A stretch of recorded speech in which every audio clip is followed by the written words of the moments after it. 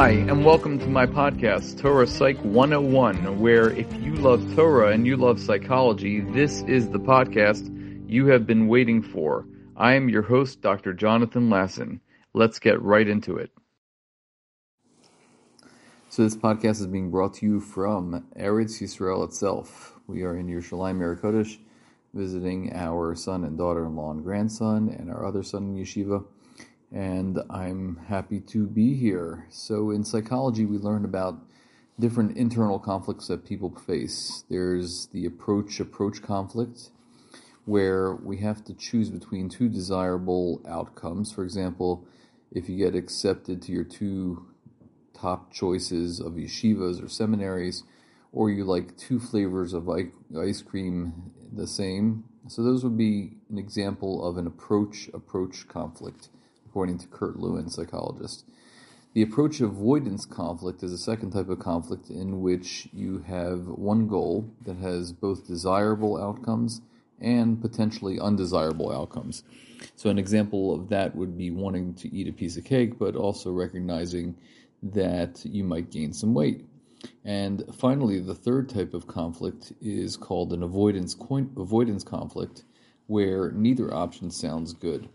And a person, for example, who wants to quit his job, but he fears unemployment, that would be an example of an avoidance conflict. So we all have conflicts in our lives, and Kurt Lewin devises them as three different conflictual states. In our Parshas Beshalach, we see multiple examples of different conflicts, but the one that stands out to me as I was reviewing the Parsha this week could be the one that Moshe is remembering to take out the bones of Yosef from Mitzrayim, but he's also acknowledging that the Jews were told to borrow the wealth of the Egyptians. So something's got to come out of Egypt, either the bones or the wealth, or maybe both. So while Moshe occupies himself with the bones of Yosef, the Yidden were occupying themselves with bringing out the riches, the spoils, the booty from Mitzrayim. But Moshe never seemed conflicted here because he was doing what he saw was the right thing. And the Medrash goes so far to say that HaKadosh Baruch Hu proclaimed that Moshe's actions were Chacham Levav Yikach Mitzvos. So what's really going on here? Rabbi Yochanan Zweig asks, why is Moshe here referred to as a Chacham and not a Tzaddik? If he's taking out the bones of Yosef HaTzaddik and his act is an act of tzidkus, maybe we should call him a tzaddik, but here the Medrash clearly says that he's a chacham. So we know from Pirkei Avos that a chacham is somebody that can see things objectively by learning from others. Halomid we call Adam. And Moshe spent many years among many different types of people, and what he did was he was perfecting the art of learning from everyone so that he could make wise choices. And he chose the bones of Yosef over the riches. And this doesn't make the rest of Bnei Yisrael look bad, but it was a matter of Moshe showing his leadership by following the directive from Yosef by taking out his bones from Mitzrayim.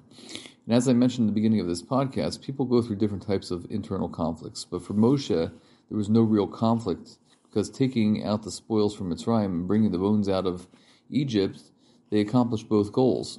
The Yidden, on the other hand, they might have been conflicted at first, but once they saw what true leadership was from Moshe Rabbeinu, they realized that their role vis-a-vis Moshe's role in what needed to be brought out of Egypt was the correct thing that they should have done. That they were instructed to take out the spoils, the riches from Egypt, and they did what they had to do, and Moshe did what he had to do. As a therapist, I often find myself in these conflicted positions, not the same positions as Moshe Rabbeinu, but trying to decide which approach would work best with specific clients. But thankfully, I have many Rabbanim and other great people to help settle those conflicts. As an aside, just reflecting on things that have been going on in the past, most recent times, I've been, Baruch Hashem, successfully completed my second book, and I was just writing in my acknowledgement section about how my father was so influential in turning me on to the field of mental health and psychology and getting an understanding. And one of the things that I admire about my father is that he is very quick to ask Rabbanim shailas and ask them their opinion about different things that might be conflicts between halacha and psychology and mental health in general. So it's always very important to have those people to ask, and those will help resolve some of the conflicts that you might be facing internally when trying to make decisions on behalf of other people. So I hope everybody can have that depth and that clarity, the clarity of mind to be able to make the best decisions possible for yourself. Have a wonderful Shabbos.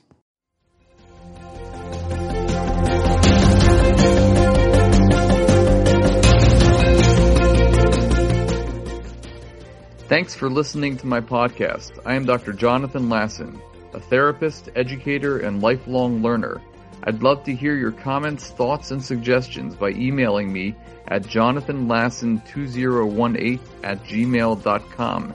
That's JONATHANLASSON 2018@gmail.com. I look forward to hearing from you and learning from you. I hope you enjoyed this podcast and are psyched for our next Torah Psych podcast.